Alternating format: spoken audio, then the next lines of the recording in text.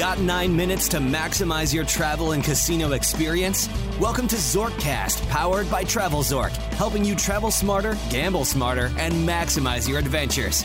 From airline miles and hotel points to living in the lap of luxury in a Las Vegas casino, you'll find all the knowledge you need to travel in style, brought to you in 9 minutes or less. Now, please welcome the host of Zorkcast, Michael Mason Traeger. Hello, this is Michael. Welcome back to Zorkcast. We have Gilbert with us for part 2 of our chat with Gilbert about some of his recent articles, or actually some of my favorite articles at God Save the Points. So, Gilbert, thanks for doing this back-to-back episode extravaganza. Any excuse to hang out with Michael Traeger is a good excuse. Oh, you're making me feel loved. I'm just trying to suck up to you before we get started. Okay, yeah, because some people might not really like this subject very much, but I think it is a subject worth covering. So today's topic is based on an article titled "Are Too Many Travelers Breaking Ethical Loyalty Perk Boundaries?" And I'm going to leave it at that because we're basically dealing with, so maybe we need to define what is an ethical loyalty perk boundary. So let me start with this, because I want everybody looking in the same direction. And the first thing we need to do that is to look in two directions. We as consumers see the opportunities in front of us and we take them. The thing is that few people really fail to consider how those opportunities might affect the future of a hobby or an interest or an entire industry by misuse or by finding a way around the way they're meant to be taken. And so one of the things that I find very interesting is the relationship between being an aggressive consumer who's looking to get the best deals, which I 100% am, and being the person that then breaks the wheel by abusing the things which should or should not be abused. And my hypothesis is that, yes, people are knowingly doing things which are actually more damaging to the entire travel world than they are helpful. So they're putting their short-term greed over the good of travelers to come. Well, holding on to the fact that this is definitely not a black and white situation, you go on to say in your article, and you put this pretty well, when mass markets of consumers can earn virtually unlimited amounts of points to spend them on luxury travel with no end, it's inevitable that a loyalty program will be forced to devalue or cope in some way with the added, arguably inflated influx of usage. So, where do you draw the line? I don't manufacture spend. I have no problem with anybody that does. If that's what makes you happy, go for it. But the thing to me is that if everybody is able to let's say the person makes $60K a year, they're on a pretty standard, lower, moderate, median income household average. But they're putting $60K each month through their credit cards by not actually spending money. And everybody's able to do that, or at least everybody who reads blogs is able to do that. Of course, the points rates are going to go up. Do you know what I mean? And some of the MS people are going to say, yeah, but the credit card companies are still making their transaction fees, and only part of the equation. So, the credit card company is happy, and that's why it hasn't been shut down. But then, when the credit card company is then issuing 60,000 Marriott points per day for some people, what do you expect? Do you think Marriott's going to keep offering their highest end properties at 60,000 points per day? I don't. Of course they're going to go up. And then for someone like me who's not manufactured spending, I have to spend $80,000 to get a free night at a nice Marriott. That's not a fair rate of return. And I think there's, some people are then making it harder for the average traveler to enjoy these things. And I guess my issue is that often the people who are the ones pushing the boundaries with either the MS or the loopholes are the ones who then complain about it when the programs raise the rates. I'm the one I feel has a fair cop for complaining because I haven't done anything. Well, I always look at the parallel with what happened with when Delta introduced spend requirement to their program for status and also for earning of redeemable miles. Obviously we knew it was broke for a lot of years. I remember back in the Northwest days, you could figure out ways to become top tier Northwest Platinum for under $3,000 a year. And if you optimized and were willing to fly on those mileage runs, you would be often earning redeemable miles, which miles you could use for future trips. I just say that for the audience, not for Gilbert. That was almost the price of your ticket. So there was a definite loophole. And obviously the airlines looked at it and said, well, we're now going to say, hey, we're not just going to look at the distance you're flying. We're going to look at how much money you're spending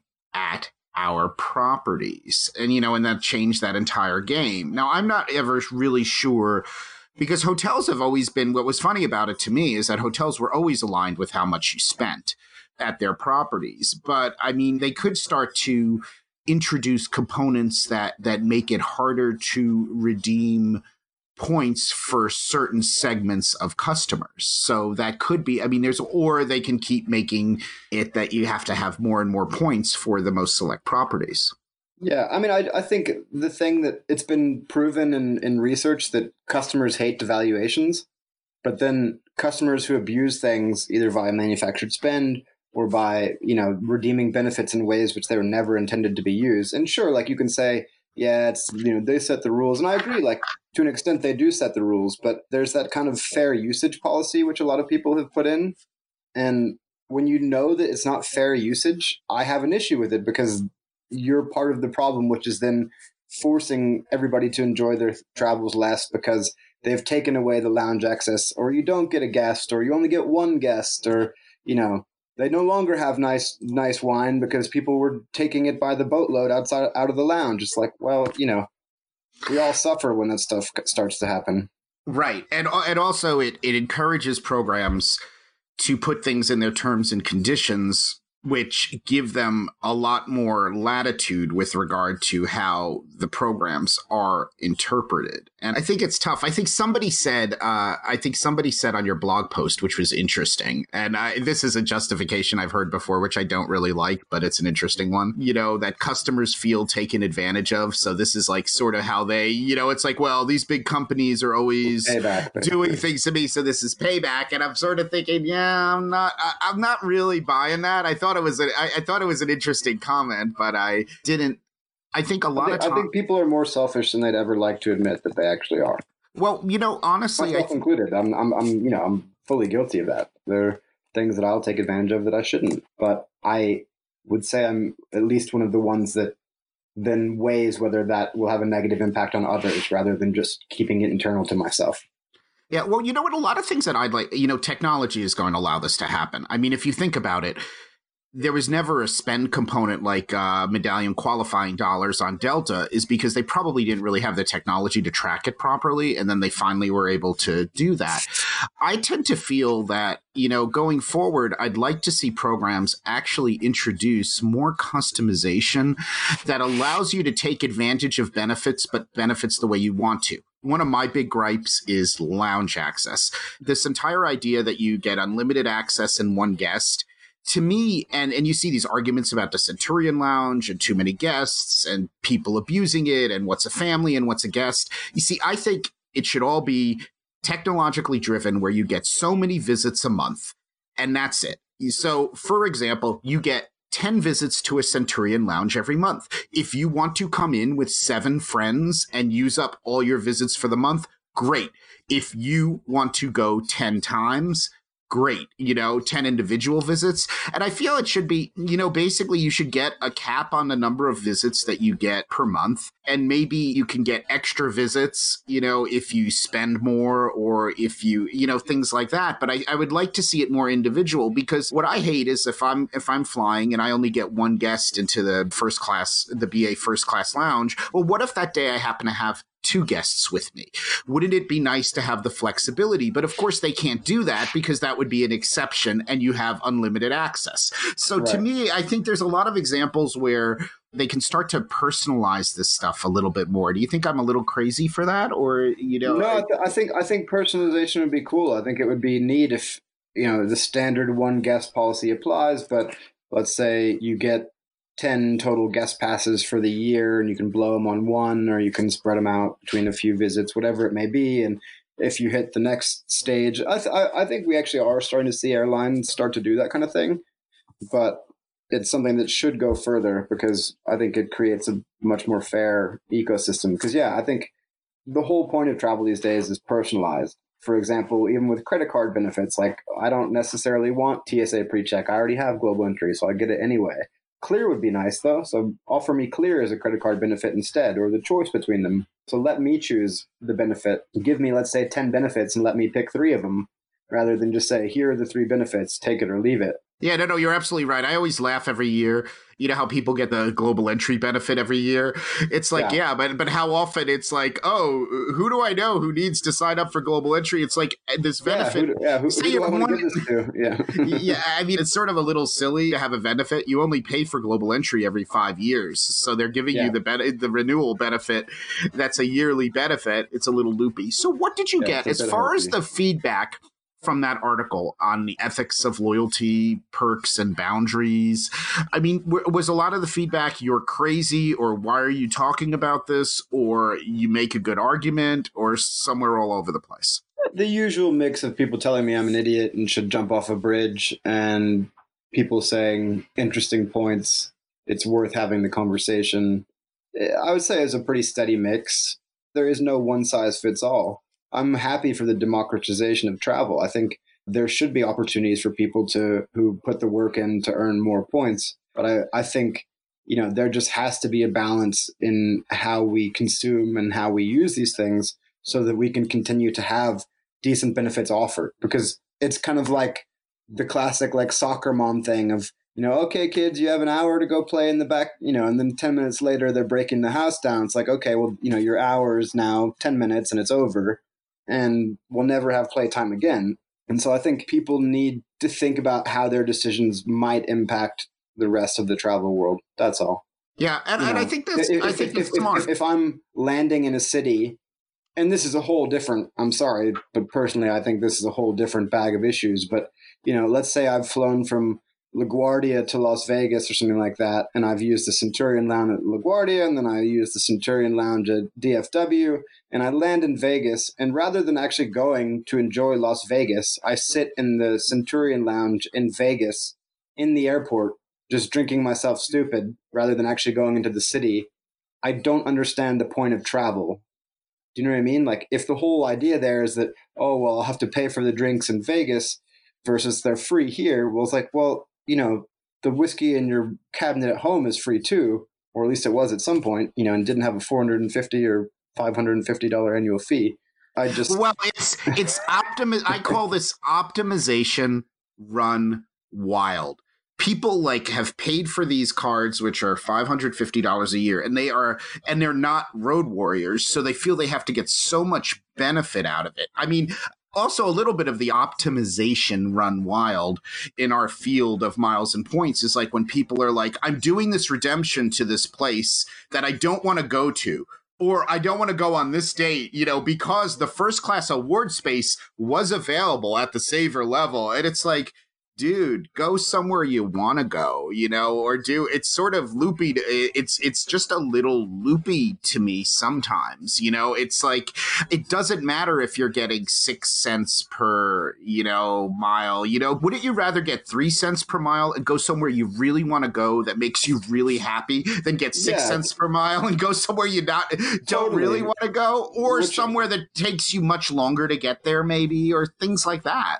For example, we recommend credit cards on the blog and all that kind of thing. I think people need to really think about, rather than just signing up blindly for something that means they're going to be $450 in the hole from the first day, think about what it would actually cost you just to use those things, Like, is there a no annual fee card where you could earn similar points and then fly first class, and have the lounge access or something like that? Obviously, that wouldn't apply domestically in the U.S. because U.S. airlines are pricks and they've ruined their frequent flyer programs. That's a different conversation for a different day. But, for international itineraries, you get the lounges anyway. So why are you paying all this extra money for something that you don't actually use? Or to your point, that you feel like you need to go gangbusters on to get $18,000 of value out of your $450 annual fee instead of just $451 of value. So. Exactly. And also the other thing, everything is balanced. And you went into it a little bit, mentioning that you do credit cards on the blog. And it's not, it's like one of those things. It's part of the arsenal, but it's not the only thing. The most important thing is happiness and travel and expanding your mind and having, great experiences, at least to me. And it's true. Credit cards help with all of this, but they're not the be all and all of that. And I think I do compliment you quite a bit at God Save the Points. You touch on all of these things, but you don't overemphasize any of it, which I think is really appreciated by your readers. Thank you. We just try to keep it real because at the end of the day, like I said earlier, I might not be making too many fans on today's episode by telling people that they're going overboard. But you're not the best. You're not the best credit card pimp. I will tell you that. You're not. At the end of the day, I try to stay relatable by, in fact, just being myself and being relatable. Like, I don't do a lot of these crazy things. I know how to use them. I know how to do them. So don't mistake that for ignorance. It's just, I do as much as I can with as little effort as I can to be able to travel and see the things I want to do. I was just talking to Michael earlier today. I'm really excited to go to Australia in a couple of days. It's a much needed trip. My wife and I, so that to me is the goal. That's what it's about. And I did exactly what I needed to do to unlock that trip. And then I'll set my goals on the next one. I'm not going out and just acquiring benefits so that I can feel like I have to go out and use them. I acquire the benefits I know I'm going to use, and then they naturally just pay for themselves. Yeah, and I think that actually is a great way to be, because I've talked about this before. It's like the loyalty treadmill. People who are like, oh my God, I'm not going to requalify for executive platinum. And it's like, it's not such a big deal, really. And if you're not traveling enough to qualify, it probably is even less of a deal. And yeah, if you fly out of like Hong Kong or LA every week and you can use the Qantas First Class Lounge or the Cathay Pacific First Class Lounge, yeah, sure, maybe that's a bit of a bummer. But if you're only flying out of Dallas Fort Worth and Phoenix Sky Harbor or something like that, where you can't get in the lounge anyway, then who cares? Like, it does nothing for you, So. Well, you get a pretty shiny card. Wow. I hear those are cool. Yeah, and they're very cool to put on your luggage and on everything else you own too, so that everybody at the airport knows. Yeah, I love that. And for the record, I'm being a total hypocrite. I do have a luggage tag on my carry-on bag, so don't think I'm as big of a prick as I sound right now. Nothing is cooler than when you see the bronze tags on the BA bronze tags. And I'm sorry, it's to be mean. It's equivalent. It's equivalent to the silver. It's equivalent to the Delta Silver. And I guess it's sort of cute because when you first get into miles and points and you get your first status, it is a gateway drug. But when you see someone with 2 bags and they've got 3 bronze tags on it, you're like, oh my goodness. And when those people push through the line and shove past me saying, excuse me, bronze or silver, that's a special kind of asshole. And there's a special kind of hell for those people. But yeah. You mean excuse me, I'm in business class. My favorite thing ever, just we'll have a little bit of levity with this harsh, dark conversation, for those not familiar, the 747 Brilliant plane has an upper deck bubble. The seats up there, typically for most airlines, are business class, and they have very high seat numbers. So the lower deck is sequential, kind of like 1 through, let's say, 50. But then the upper deck is super high numbers, like 50s to 60s, depending on the layout. And I was in the first boarding group for a British Airways flight once. The woman ahead of me was in like row 14, which is just a mediocre seat in business class on the ground level of the plane. And she looks back and is clearly thinking that I'm in she was behind me and she's looking at me, and I see her look at my boarding pass. And of course, like a New Yorker, she's not very subtle. She turns to her friend and says, "Ugh, these stupid idiots are in row 60. What are they doing in the priority lane?" So she assumes that my seat must be miles in the back of the plane, like, 3 cabins behind her. False. Like, I'm upstairs in the bubble where all the smart people who fly business class on that plane are. And so it was priceless to see when she saw us go up the spiral staircase kind of thing and was like, wait, what? Like, she actually popped her head upstairs to see and was like, wow, this looks nice. I was like, yeah, enjoy your seat downstairs. Yeah, she probably was in the center section too. Yeah. This is one of the reasons why I sort of try to be as disheveled as possible when I travel, because I always love those opportunities where people try to remind me I'm in the wrong line. So I figure, because I usually am like out, I'm all over the place anyway, because my mind is like spinning with lots of ideas and things that I'm thinking about. Spinning? Yeah. So usually. Yeah, so usually, and then if you add the disheveled look to that, it usually is really good. You are crazy the most hair, homeless-looking person in first class. Yeah, I do that absolutely. I do that absolutely on purpose. Actually, I have an idea behind that. Is I figure that if I look just disheveled enough, like I push it pretty far, that people actually think maybe he is somebody. Because that's I'm funny one to me, because everyone I've ever seen that is super famous on the plane is wearing like sweatpants and a t-shirt or like the dirtiest looking jeans and just looks disheveled. I've never seen a celebrity look polished on a plane before. Yeah, no, that's pretty good. That could be a very celebrities on planes. We'll do that one in a couple of months. I'll call your assistant. Let's do it. I keep seeing James Franco everywhere I go. I don't know why. He always looks cool though. It's what happens. So anyway, this has been a fabulous episode. Where can people find you? What is the best way to interact with Gilbert? People should leave me the fuck alone because I get enough shit from everyone else. But if they do want to reach out and say hello, you can find me at godsavthepoints.com or godsavthepoint on Twitter. We're going to invest and buy that S one day. But until then, godsavthepoints.com or godsavthepoint on Twitter. That is awesome. Well, thank you so much for joining us on Zorkcast and for also touching on something that's a little bit of a controversial topic, and it was fun and interesting to look at, and definitely not black and white. It's always a pleasure with you, Michael. Thank you. Thank you. And until next time. You've reached the end of your stay with us on this episode, but we encourage you to visit our website for more resources at TravelZork.com and to continue the conversation on Twitter and Instagram at TravelZork and Facebook.com/TravelZork. Travel smarter, gamble smarter, and maximize your adventures right here on Zorkcast. Until next time, good luck.